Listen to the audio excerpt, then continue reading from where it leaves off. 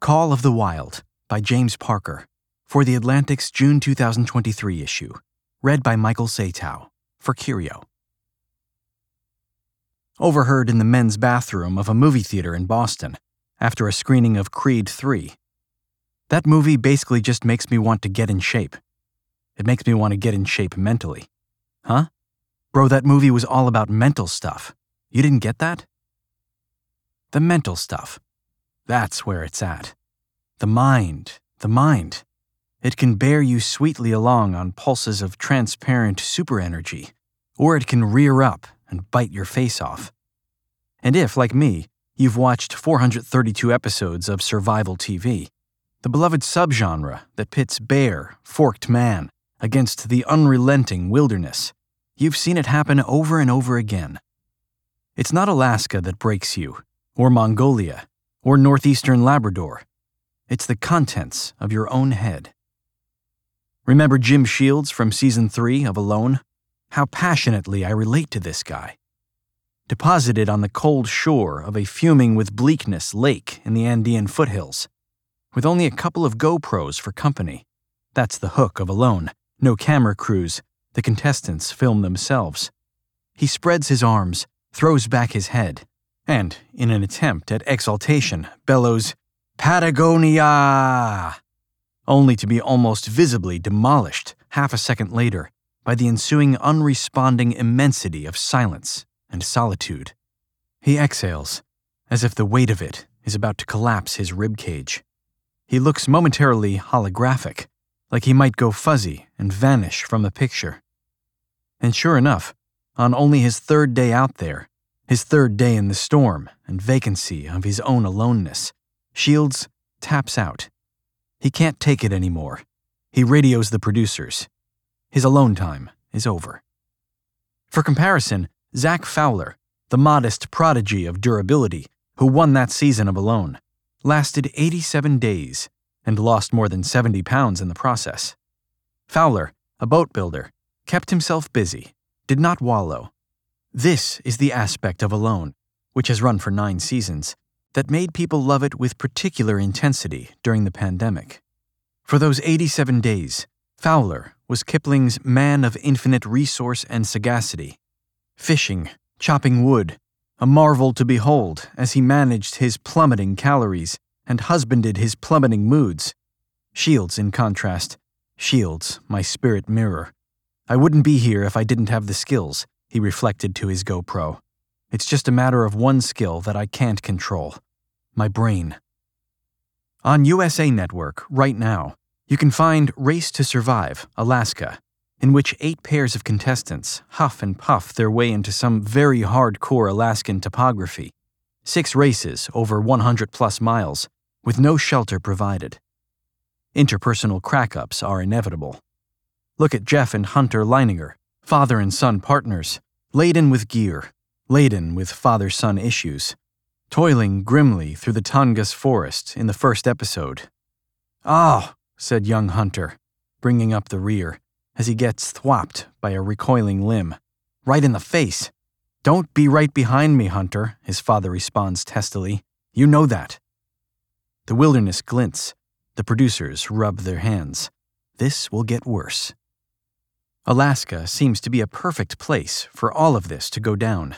The flapping, still open, still wild, burning and freezing American frontier, where you're either alone, all alone, or tearing each other to pieces.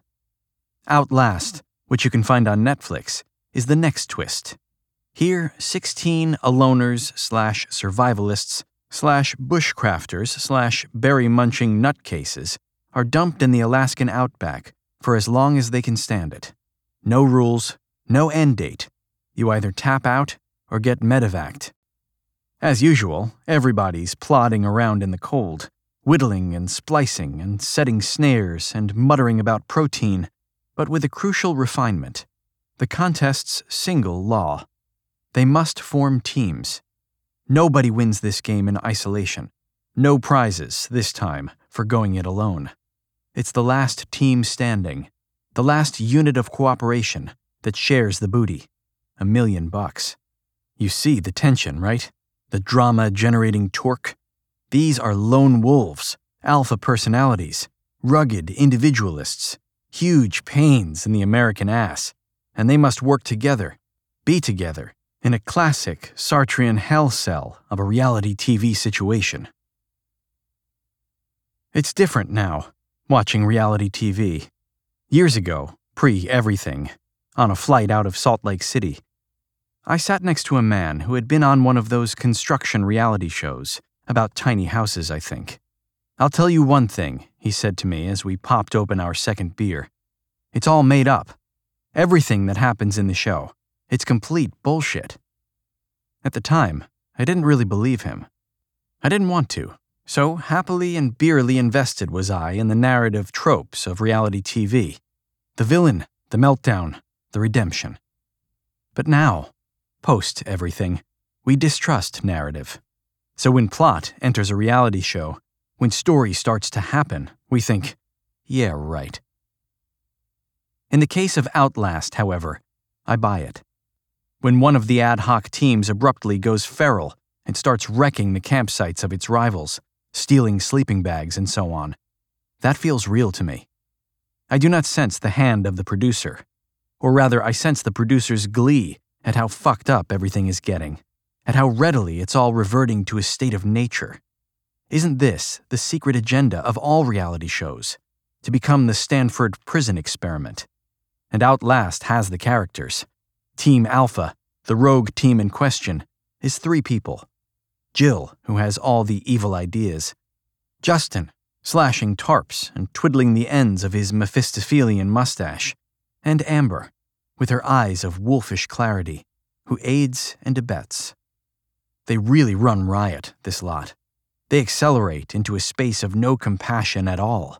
This isn't about survival, protests one of their appalled and outgamed victims. It's about who's the fucking meanest. Now, doesn't that have the ring of truth? The authentic clang of 2023. In lockdown, we watched alone. Now we're dealing with one another again, and we're watching Outlast. The greatest, boldest, craziest aloner of them all was Timothy Treadwell, cracked wilderness king and director of his own bootleg reality show. You've seen Grizzly Man, I hope, one of the director Werner Herzog's masterpieces, and a prime text of the Alaskan sublime. Treadwell is the protagonist, the hero, why not? He filmed himself, like the contestants on Alone. He asserted himself in hard company, like the contestants on Outlast. Only the company was bears, not people, the roaming grizzlies of Alaska's Katmai National Park, among whom Treadwell camped for 13 summers. Bear-loving, bear-obsessed, eventually eaten by a bear, Treadwell never muttered about protein, at least not in the footage I've seen. He was too busy watching the bears play their own game of survival. And he entered the game. He was with them, cherishing them, backing them down, giving them names, talking to them in eerie, rapturous, sing-song, half-shaman, half-preschool teacher, "Don't you do that. Don't you do that. It's okay. I love you. I love you." Next to this strange ecstasy, Herzog's German-accented voiceovers are cosmic deadpan. In all the faces of all the bears that Treadwell ever filmed, I discover no kinship, no understanding, no mercy. I see only the overwhelming indifference of nature. How nature feels about us, that's the great imponderable. That's somewhere under all these shows. The wilderness gapes. The wilderness crackles. Trekking across it, trying to make a home in it. Aloning, outlasting, or diving profanely into its mysteries. We never quite get the answer to our question. Are we strangers in this world, or not? That was Call of the Wild by James Parker for The Atlantic on the 5th of May, 2023, read by Michael Satow for Curio.